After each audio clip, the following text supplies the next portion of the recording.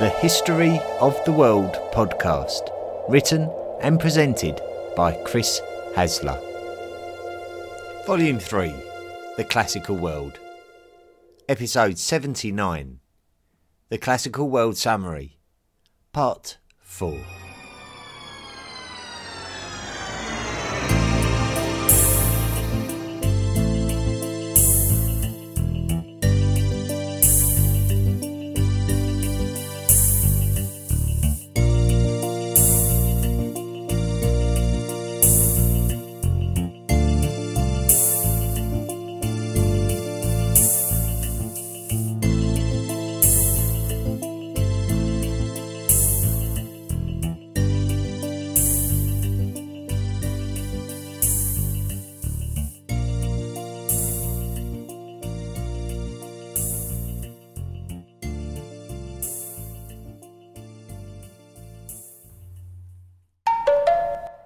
The year 300. The Roman Empire was at a low point, and the Persian lands were being ruled by the Sasanians, who were flexing their muscles in Asiatic lands since defeating the Parthians. The Sasanians had also subjugated the Kushan Empire, and therefore had a firm grip on the important land routes of the Silk Road. When the Romans and the Sasanians met in battle at Edessa in 260, the Roman Emperor Valerian was defeated and captured and never seen again, which is something unimaginable in Roman history up until this point. Roman emperors were generally coming and going at an alarming rate, but the capture of an emperor was unprecedented. The Roman emperor called Aurelian attempted to introduce the cult of the unconquered sun to be recognised as a god called Sol Invictus.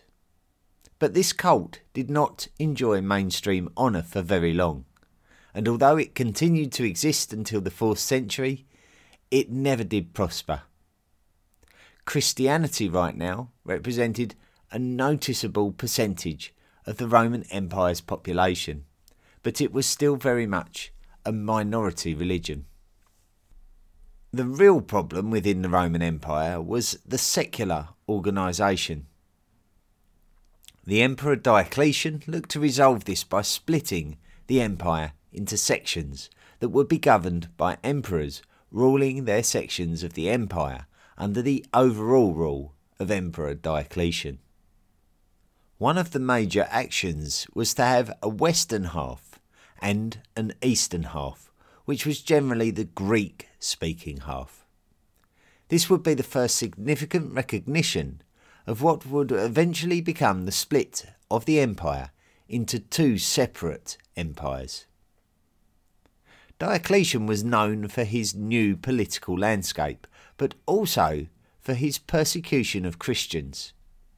By now, Christians possibly made up about 1 in 10 Romans, and the traditional Roman pagan traditions were being brought into question as Rome's fortunes were incomparable to the glory days of emperors Trajan and Hadrian.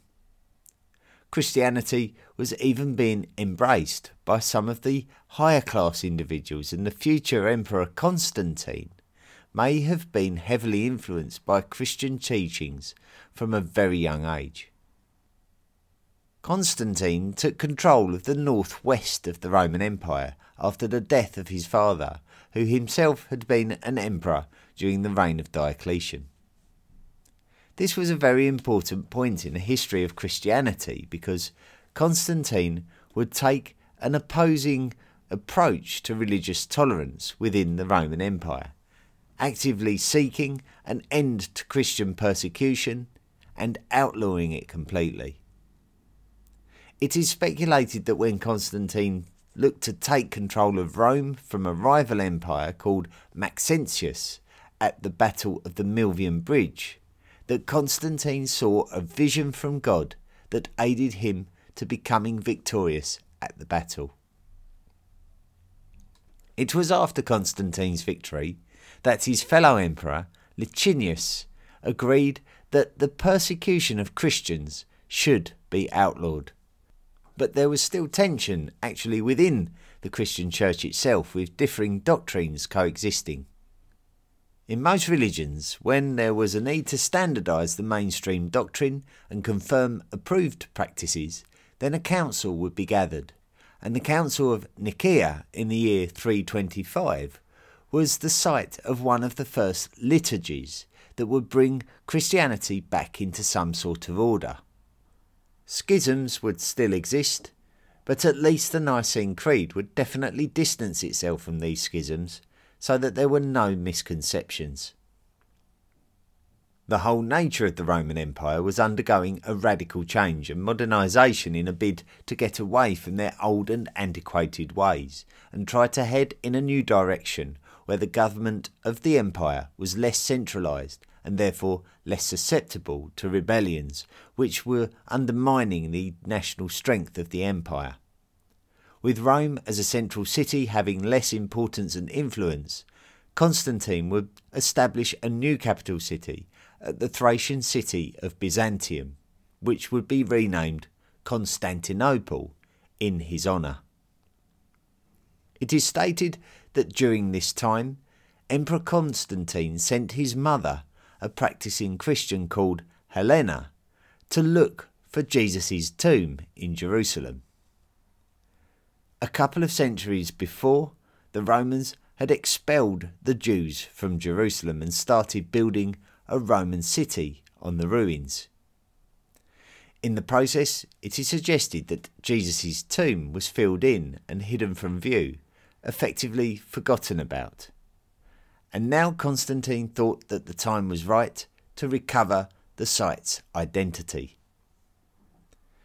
Helena discovered the tomb and remnants of the cross on which Jesus was crucified, and the construction of a sacred church was ordered at the site, which is known to us as the Church of the Holy Sepulchre. Evidence also exists from this time that Christians had identified the date of December the 25th as significant in their calendar as the day that Jesus Christ was born. It may be simply a coincidence that this day had already been significant in the Roman calendar as the day when Emperor Aurelian dedicated a temple to Sol Invictus during the previous century, but some believe that this fact is significant in the eventual recognition of this date becoming Christmas Day, and for many countries of the modern world today. Another religion that finds links to other world religions such as Christianity emerged during this period and was already spreading out, and it continued to exist for many centuries with some isolated cases of observance right up until the modern day. It is called Manichaeism. The creation is attributed to a man called Mani, who was born in the Parthian Empire and oversaw the transition of power to the Sasanian Empire. He claimed himself to be a prophet and recognised Zoroaster as a prophet, which shouldn't be so surprising because Zoroastrianism was the dominant religion of Persian lands during this period. Interestingly, Mani would also recognise Jesus and the Buddha as prophets, linking world religions together. The 13th century is regarded as a time when Manichaeism disappeared into obscurity, but it is believed to have spread far and wide, initially from the Roman Empire in the west to China in the east. China was still fragmented during this period, and would be for some time to come. There was a brief period of reunification under the Western Jin dynasty, but it was an unstable reunification, and ethnic Xiongnu, who had been living in the lands of the north, fought to maintain an independence from the more Sinoized governors of Chinese lands. So it would not be long before China would look more like a patchwork of states again, in particular in the north. Interestingly, we see this period as one of the earliest known times when the magnetic compass was in use in China. We cannot be completely sure about who invented the compass, but the nature of magnetic minerals are likely to have been observed, if not utilised, wherever they were discovered.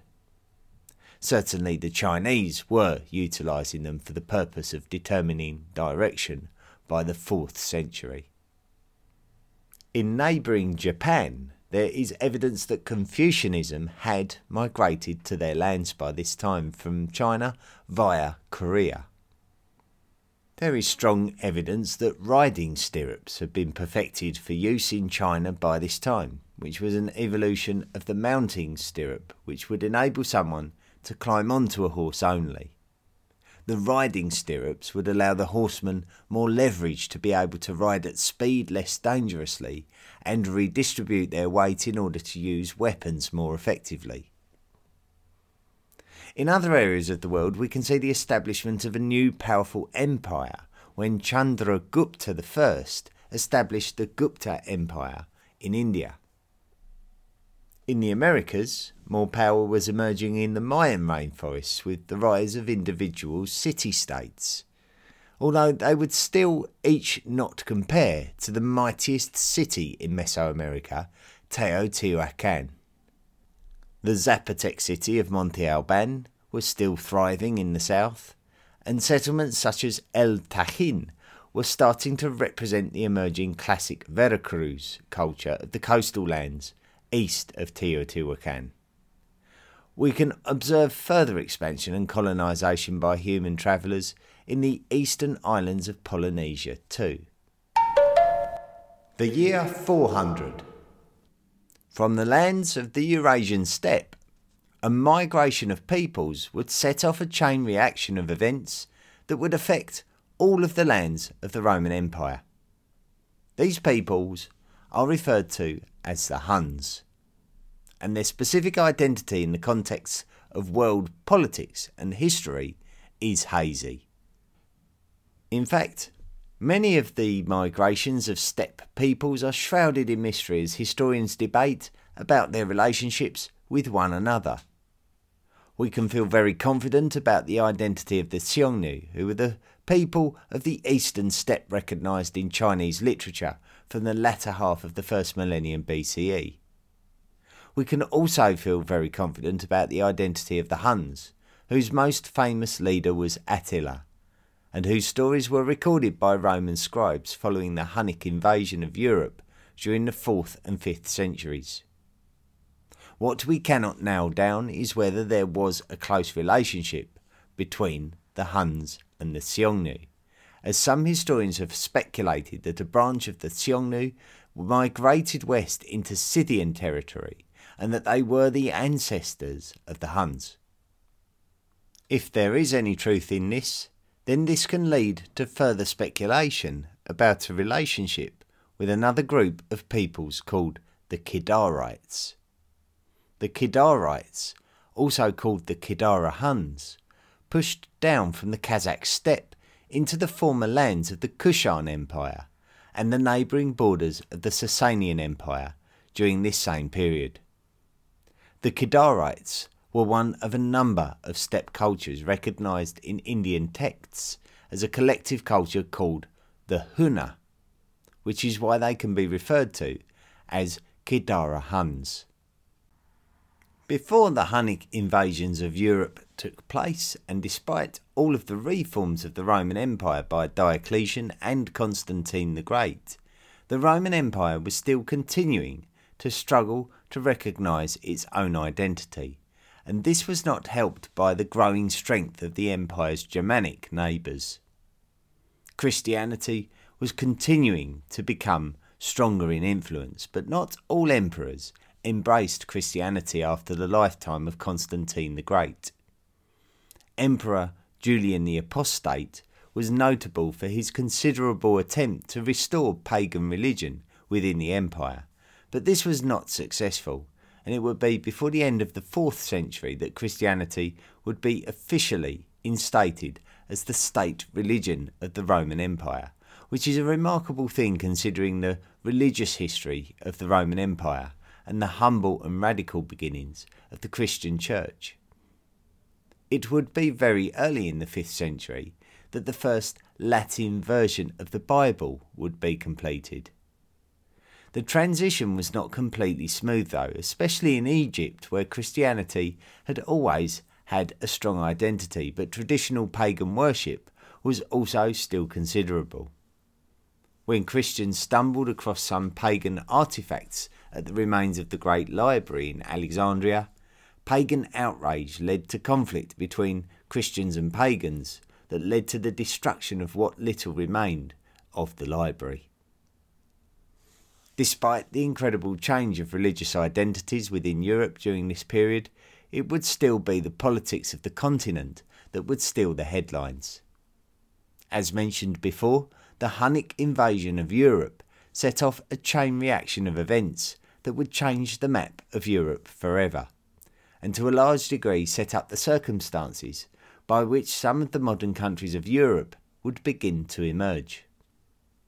When the Huns invaded Europe, the first peoples that they would encounter were Gothic peoples, who had expanded their influence from their origins as a group of Germanic tribes in northern Europe, all the way down to the northern banks of the Black Sea.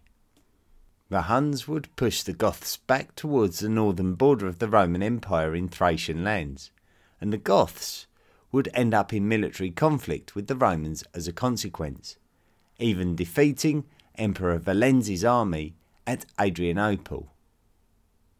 This Roman defeat would highlight the vulnerability of the once great Roman Empire, and now the societies of Europe would fear the Romans less, which was disastrous for the Roman Empire in the coming decades. Emperor Theodosius was the emperor who cemented Christianity as the empire's official religion, and his death in 395 would lead to his sons taking control of the eastern and western halves of the empire. From this point on, both halves of the empire would begin to drift apart politically, and each would maintain its own interests first, before the interests of the entire empire. This represents the split of the Roman Empire into two separate entities, into the Western Roman Empire, which would fall within 100 years, and the Eastern Roman Empire, which would evolve to become the Byzantine Empire. Another group of Germanic tribes called the Vandals would also move west into Roman territory and begin a series of raids of the lands of Gaul and Hispania, and this would also contribute to the Roman abandonment of Britannia, which would leave Britannia to the mercy of seafaring Germanic peoples such as the Angles, Saxons and Jutes, who would be able to land on Britannia with less resistance. The iconic city of Rome was no longer as important politically, but certainly it was in terms of its history.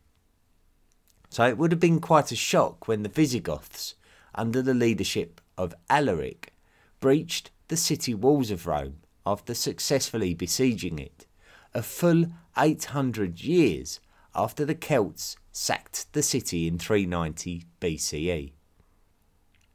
The Western Romans would need to seek political alliances and grant concessions in order to avoid being completely overrun by many different foreign tribes eyeing up the wealth within the empire. Granting lands to the Visigoths would enable the Western Romans to defy the Vandals, who would migrate to North Africa from Hispania and establish a Vandal kingdom in Roman territory there. The Western Romans were losing control of great swathes of their vast lands. Before the Vandals had taken the lands of North Africa, a very influential man had lived there as a Western Roman citizen who became the bishop of the city of Hippo Regius, an important Roman city in the lands of the modern country of Algeria. He would be known as Augustine of Hippo, and his philosophical works on the subject of Christianity would become highly influential on the Roman Catholic Church in centuries to come. He would eventually be canonised and referred to as Saint Augustine, but not to be confused with the Saint Augustine who would become the first Archbishop of Canterbury, who lived 2 centuries later. Hippo Regius would fall to the Vandals, who would extend their territory to the Roman city of Carthage before taking control of Sicily, cutting the Western Romans off from any African territories. The spread of Christianity was considerable. The Aksumite kingdom of the Upper Nile was becoming ever more powerful. Its king, Ezana, embraced Christianity, paving the way for the modern Ethiopian Orthodox Christian Church. Ezana would also expand his kingdom downriver to take control of the Kushite lands around the city of Meroe, bringing the Aksumites into contact with the Egyptians, who were under the authority of the Eastern Roman Empire. Christianity was known to the people of Britannia during this period, despite there being considerable conversions of the later Anglo-Saxon kingdoms in later centuries. It was while Britannia was still under Roman rule that we believe a man called Patrick lived, who would travel westwards from the island of Great Britain to the island of Ireland and bring Christianity to the people there. He is referred to now as Saint Patrick, despite never being formally canonised, and he is regarded as the patron saint of Ireland and the founder of the Celtic Christian Church, converting the Irish from their Celtic pagan traditions. Buddhism was enjoying similar expansion success in Asia, and we can see a period of the emergence of temples, paintings and sculptures that date to these middle centuries of the first millennium. This period was the period of the Gupta Empire in India, however, in which Hinduism dominated. The long reign of Kumaragupta I marked a period of great literary advances and creations of the Gupta Empire. Particularly, there were many great religious works relating to Vedic traditions and Hinduism written in the Sanskrit language during the Gupta Empire period. There were also great works of poetry and drama created too, which demonstrates a healthy academia in Gupta India during this period. Elsewhere in the world, we can observe the continuation of a fragmented China, with the south following a politically independent path to the north, which in particular was experiencing periods of amalgamation and fragmentation, unlike the lands of the south. Human population continued to expand across the Pacific Islands, including Hawaii, which represents one of the first post-Neolithic migrations to the country of the United States, although admittedly a very remote and detached part of it. The year 500.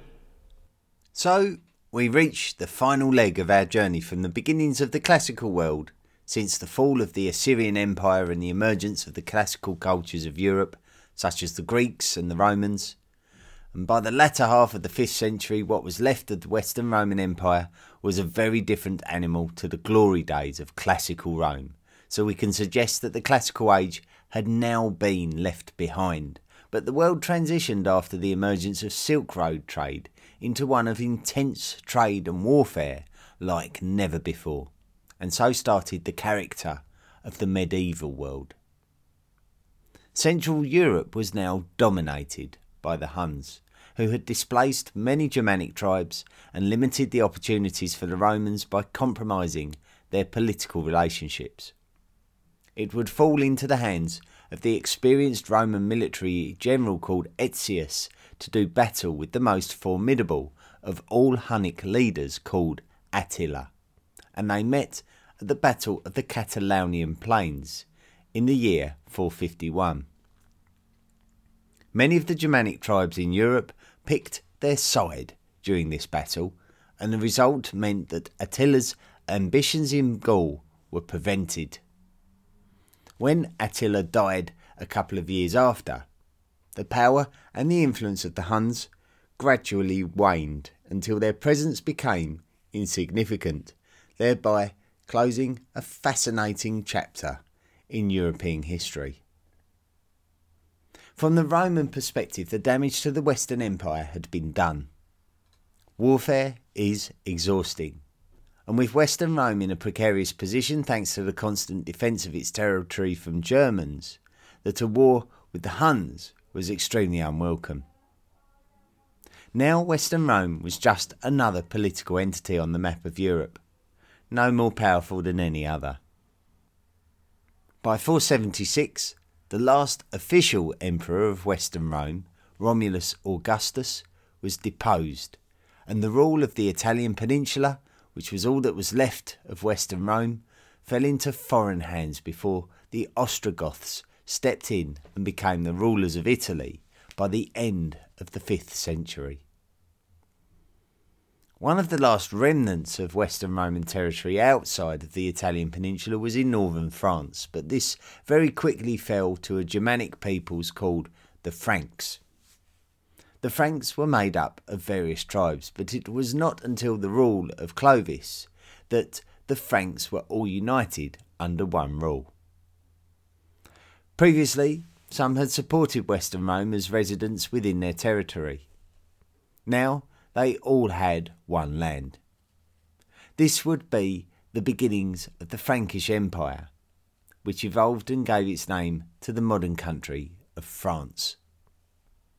Significantly, Clovis embraced Christianity and was baptised as a Roman Catholic in Reims Cathedral, and the Frankish kingdom became a Christian realm. In the Ostrogothic kingdom of Italy, Roman culture did continue despite the rule of the new lands now being foreign. So, for example, a Roman Senate still existed, as most of the population of the Italian peninsula would identify as Roman citizens. Under the rule of Theodoric the Great, the Ostrogothic kingdom was at its greatest extent in control of the Italian peninsula and a large portion of land stretching eastwards to Pannonia. Theodoric actually imprisoned one of his well-learned Roman statesmen, a man called Boetius, who was suspected of plotting to overthrow him. While imprisoned, Boetius completed philosophical works that are considered to be among the last great Roman literary works, such as the Consolation of Philosophy, echoing back to the works of the great Athenian philosopher Plato, and considerably influential over Western medieval society. Benedict of Nursia was a Christian abbot who also wrote highly influential works during a similar period in Italy that would advise monks living in the communities of abbots on their ways of life. The works have come to be known as the Rule of St. Benedict, and would have likely been a guidance at the many monastic communities created by Benedict during his lifetime in 6th century Italy. During Benedict's lifetime within the Ostrogothic kingdom, the Ostrogoths came under pressure from the Eastern Roman Empire, which had come under the rule of a long-serving emperor called Justinian. Justinian's early rule was turbulent, with mob violence against Justinian threatening the capital city of Constantinople in 532. The Nika riots are described as some of the most violent scenes that the city of Constantinople ever witnessed, with tens of thousands of people killed and much of the city burned to the ground. Justinian overcame the rebels within, and then turned his attention outwards in order to strengthen his empire. Firstly, he would target the Vandals in North Africa and quickly extend his African influence from Egypt westwards into the lands of the Vandals, centred on Carthage. The importance of Carthage is that it represents the part of North Africa that is the narrowest waterway to Europe, and particularly Sicily. So Justinian would plan an invasion of Ostrogothic Italy in order to bring traditional Roman lands back under the rule of a Roman emperor. But this time it would be the Eastern Roman Empire. It took Justinian a couple of decades to complete the conquest of Italy and ending Ostrogothic rule. Justinian's reign over the Eastern Roman Empire was considerable. After overcoming internal dissent, as described earlier, he published a legal code called Corpus Juris Civilis that was a version of Roman law. He also built an impressive building on the site of a church in Constantinople, which is still standing to this day. It is the Hagia Sophia and remains one of the most iconic and important buildings in the world today. Justinian would also have to navigate his empire through a very tense period of war and diplomacy with the Sasanian Empire to its east under the rule of its long-serving emperor Khosrow I. The great classical period city of Antioch was within Justinian's territory and was rocked by an earthquake. So Justinian attempted to rebuild the city before Khosrow sacked it and deported a large number of its population to Mesopotamia.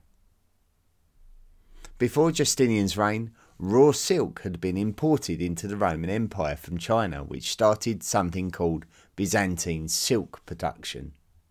But this was affected during the reign of Justinian.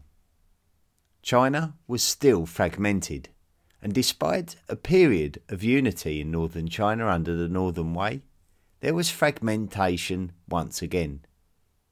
With the Sasanians in firm control of the direct Silk Road between the Roman territory and China, Justinian would look to exploit alternative longer routes via the Axumites of East Africa by sea and by the steppe cultures in the north.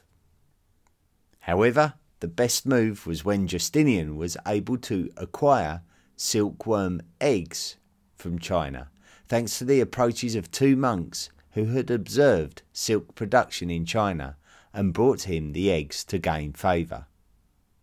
The Eastern Roman Empire was now able to produce highly sought after silk without the need to trade with the Chinese around the difficult Sasanian Empire. Trading through the steppe may have even brought devastation to Europe in the form of the highly contagious and deadly bubonic plague, which initially spread throughout Egypt before going on to affect a much wider area. The vector for the plague is a parasite of rodents, which alone aids the locomotion of the disease, and it caused waves of plague that would devastate human populations for many generations. It would devastate the population of the Eastern Roman Empire, and particularly the population of Constantinople, and would also transmit to the Sasanian Empire, causing devastation there also. It was truly a pandemic, and so much larger in scale than the Antonine Plague, which ended the period of the Roman Empire's golden age during the 2nd century. It could be that as many as 50 million people succumbed to the initial wave of plague, which is often referred to as the Justinian Plague. So there is an argument to state that Justinian was one of the greatest leaders when you consider all that he achieved against all that he had to deal with. After Justinian's lifetime, the Eastern Romans struggled to maintain their Italian lands due to the incursions of the Lombards into northern Italy. At this time, the papacy in Rome existed only with the blessing of the rulers of the land. The Byzantines of the Eastern Roman Empire would insist upon approving each pope. With the approach of the Lombards into Italian territory, it could not be certain how it would affect the papacy if they took Rome from the Byzantines.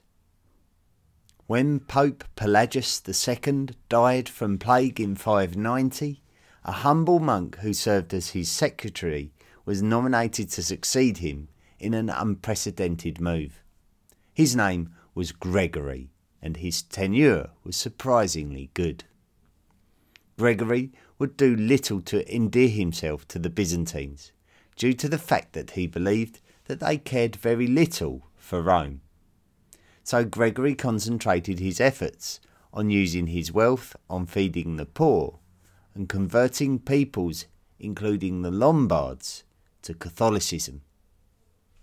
He would then extend Roman Catholicism to the Visigoths and the Franks, as well as sending a mission to the Kingdom of Kent in Great Britain, led by a man called Augustine. Augustine converted the King of Kent to Catholicism and established an archdiocese at the Kent capital city of Canterbury. Augustine was the first Archbishop of Canterbury, a position which still exists to this day as the primary Christian bishop of all of England.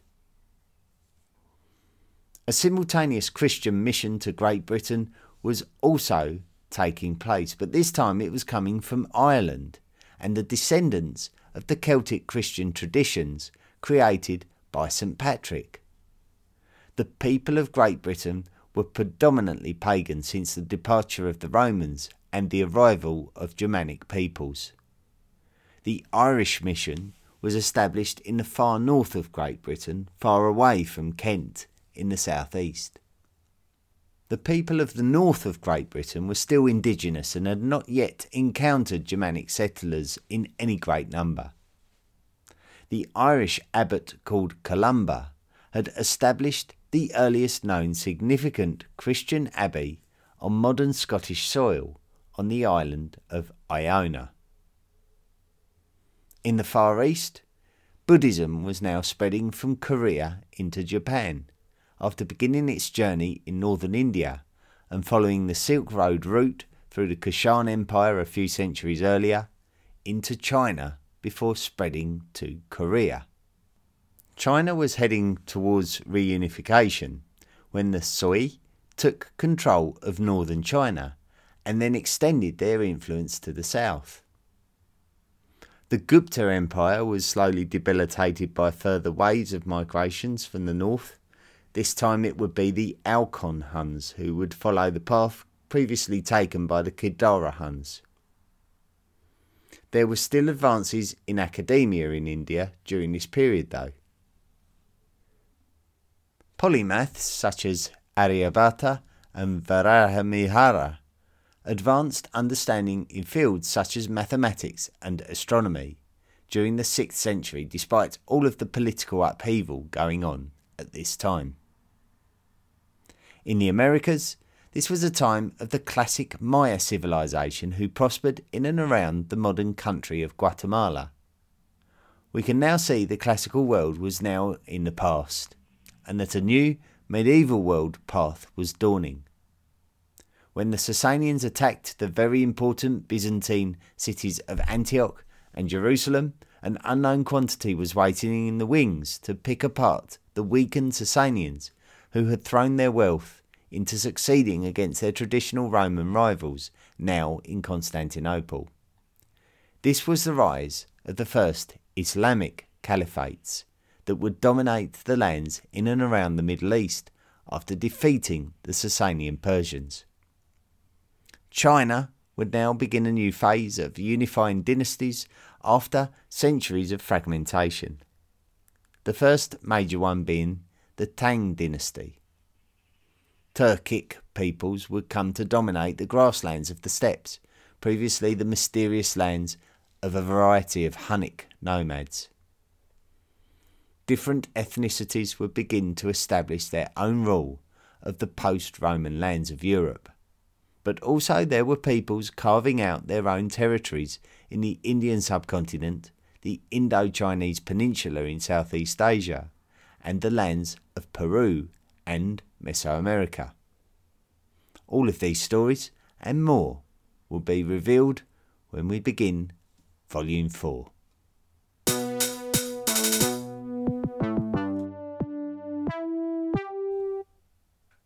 Well, there we go. 79 episodes, and we made it. We did it. We got all the way to the end of the classical world period. And thank you so much for listening to this week's episode. And thank you so much. And also, if you made it from episode 1 all the way through to episode 79. You've done really well, and I dare say you've enhanced your understanding of this period in history. And wasn't it a great journey all around the world and through the ages? So let's read out some listener messages. Let's do what we like to do each week, and acknowledge those people who've been kind enough to take the time to write in. First one, hi Chris, my name is Brandy. Before a long drive a few weeks ago, I looked at podcasts on Spotify to see if I could learn about the history of the world, particularly in terms of evolution and migration. I stumbled across your podcast and have been listening to it ever since. I have been listening to almost an episode a day while I walk my dog. I just finished episode 17. I have found it very accessible except for all the various names of species and places, etc. And I really like your accent and how you explain it all. Thank you so much for taking your passion and putting it out there for myself and others to learn. I cannot wait to keep listening. Also, you are basically an expert, and I hope you own all your knowledge in later episodes. I think you're sort of referring to my sort of humble comments about me not being an expert. I suppose expert is the wrong word. I should say like a non-academic or not a first-hand historian. So I'm not the one going out there gathering all the knowledge. I'm really just a conveyor of knowledge, let's say. So other people's work enable me to be able to present you with the podcast episodes that I do, and I'm ever so thankful to them, all the experts, for their work. And I certainly don't want to sort of plagiarise anything that they've done. It's quite nice for me to be able to summarise all of our discoveries about history and hopefully excite people's interests, and in turn reward those people who are working hard in the fields by gaining more public interest by publishing this podcast. But thank you so much, Brandy, for writing in. Very, very kind message. Another very interesting message from Clay West Clay, who's put, "Hey man, just discovered your podcast and I'd like to congratulate you on your excellent work. I'm still working on the prehistory episodes. The reason I've messaged you, I live in Kentucky on the lower Cumberland River near the confluence of the Ohio, Tennessee and Cumberland rivers in the United States.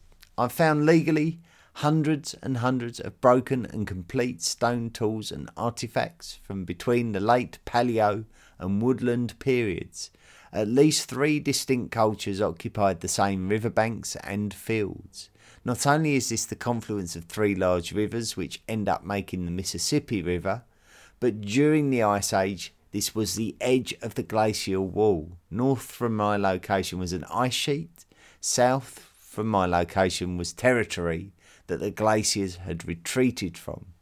I've even found Clovis materials. If you'd like to see some of these artifacts or even receive one in the mail or discuss this period of history, please contact me." What a great message, Clay. Fantastic to see that you've found so many broken and complete stone tools and artifacts, and I hope you treasure them, and I hope that you are able to maybe share some images with all of us, you know. So I think I wouldn't just like to see them myself. I'd love to see them shared with the community. And I don't know, maybe even you can sell some of your stone tools to people who would like to receive one in the mail. I don't know if there's a little business that can be made out of that, but good luck to you. And thank you so much. A really fascinating story, and very relevant to the stories of the prehistoric Americas that we spoke about in Volume 1 with the glaciers and the Clovis stone tools and artifacts that are quite fascinating, just due to the fact that they're similar to stone tools found elsewhere in the world. So it's good to sort of speculate about whether there is any kind of relationship between the stone tools of the Americas and the stone tools of Eurasia. So thank you so much, Clay. Great message.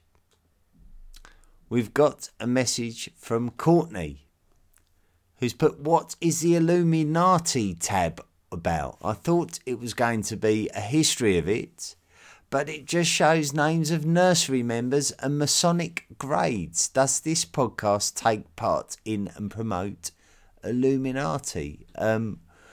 Well, I suppose I've never really discussed why we have a History of the World podcast Illuminati. We certainly know what it is. It's the list of people who have made significant contributions to the History of the World podcast, whether that be through financial or other work. And there's a great number of names on it now, people who over the last 3 years have found pleasure in assisting the History of the World podcast to grow. The use of the word Illuminati, well, I think when you say Illuminati in the modern world, it invokes thoughts of like an underground elite who are looking to maybe control world politics. Obviously, really, the Illuminati originated as more of an Enlightenment period group who sort of opposed politics, sort of propaganda politics and religion, and believed that they were the things that were actually trying to control the minds of people. And the Illuminati was actually against it. So it's quite ironic that people actually label the Illuminati now as the ones who are trying to be the controllers, because really in the beginning it was sort of quite the opposite. That was what they were sort of fighting against. But the Illuminati since then has become something that is quite a mysterious thing, really. It's sort of an underworldy, sort of mysterious thing. No one actually knows who belongs to it, really, and speculation as to wealthy families and that kind of thing are part of it, and they're actually really the ones who are controlling the world and the politics of the world. Look, the History of the World podcast has got nothing to do with that at all. Illuminati really is something that I use to... It's more related to the what it really literally means. Illuminati, enlightened people. That's what we all are. We listen to the history and we're all enlightened. So we have our own style of Illuminati, and that's really what it refers to. So that's why we call it the History of the World podcast Illuminati. And I'm proud to say that this week we have another member to the History of the World podcast Illuminati. 256 Alan Jones Yona. He's now a member of the History of the World podcast Illuminati.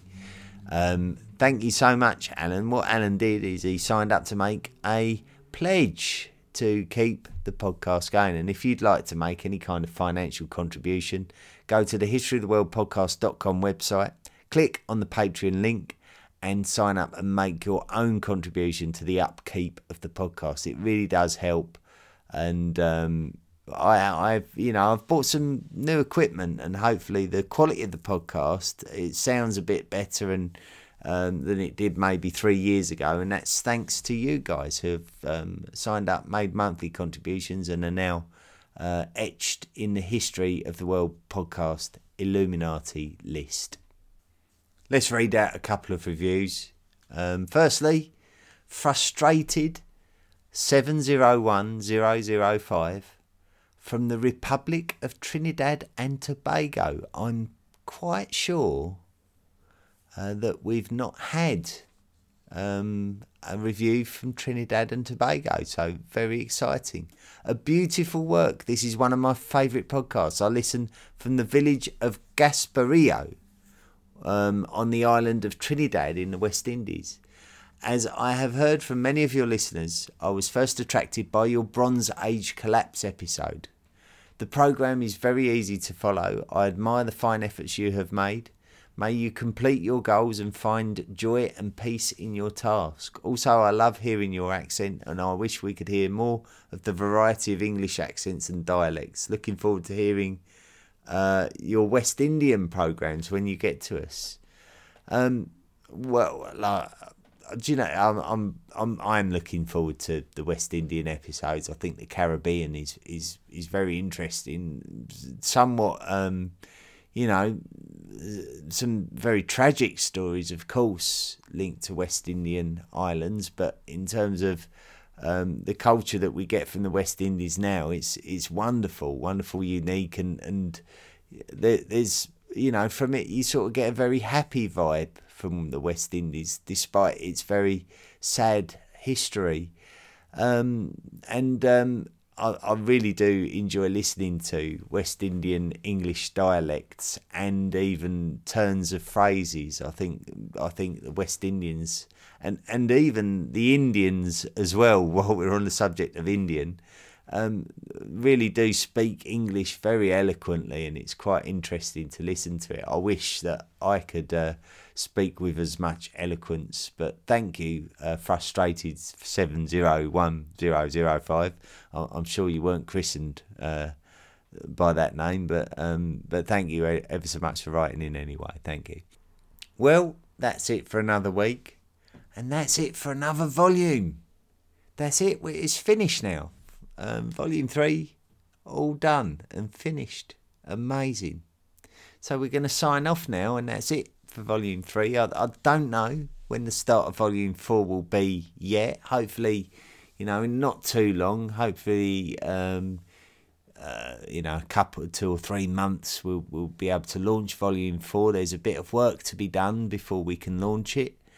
I'll keep in touch with you each week and give you a brief update with all sorts of things, and maybe there'll be 1 or 2 subjects that I can speak somewhat off the record, somewhat off the cuff on, maybe things that are related to Volume 3 itself, and then of course there might be 1 or 2 special episodes that are written especially for people who have made significant contributions to the podcast and will be rewarded with their own special episodes on the subjects of their choice. So there is stuff to look forward to. We will, of course, give you probably a bit more information as to what will be in Volume 4, but we may do that perhaps next week. So we will be back next week making a broadcast, but that's it now for the Volume 3 episodes. All of them are done, and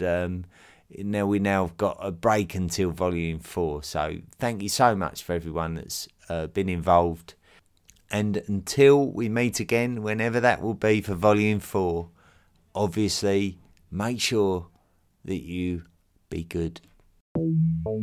Come to the History of the World podcast.com and join all the other hot welders on our wide range of social media. Why not support the podcast by clicking the Patreon link or buying me a book and becoming a lifelong member of the History of the World podcast Illuminati? Drop me a line at historyoftheworldpodcast@mail.com and let me know what you thought of this week's episode. See you next time.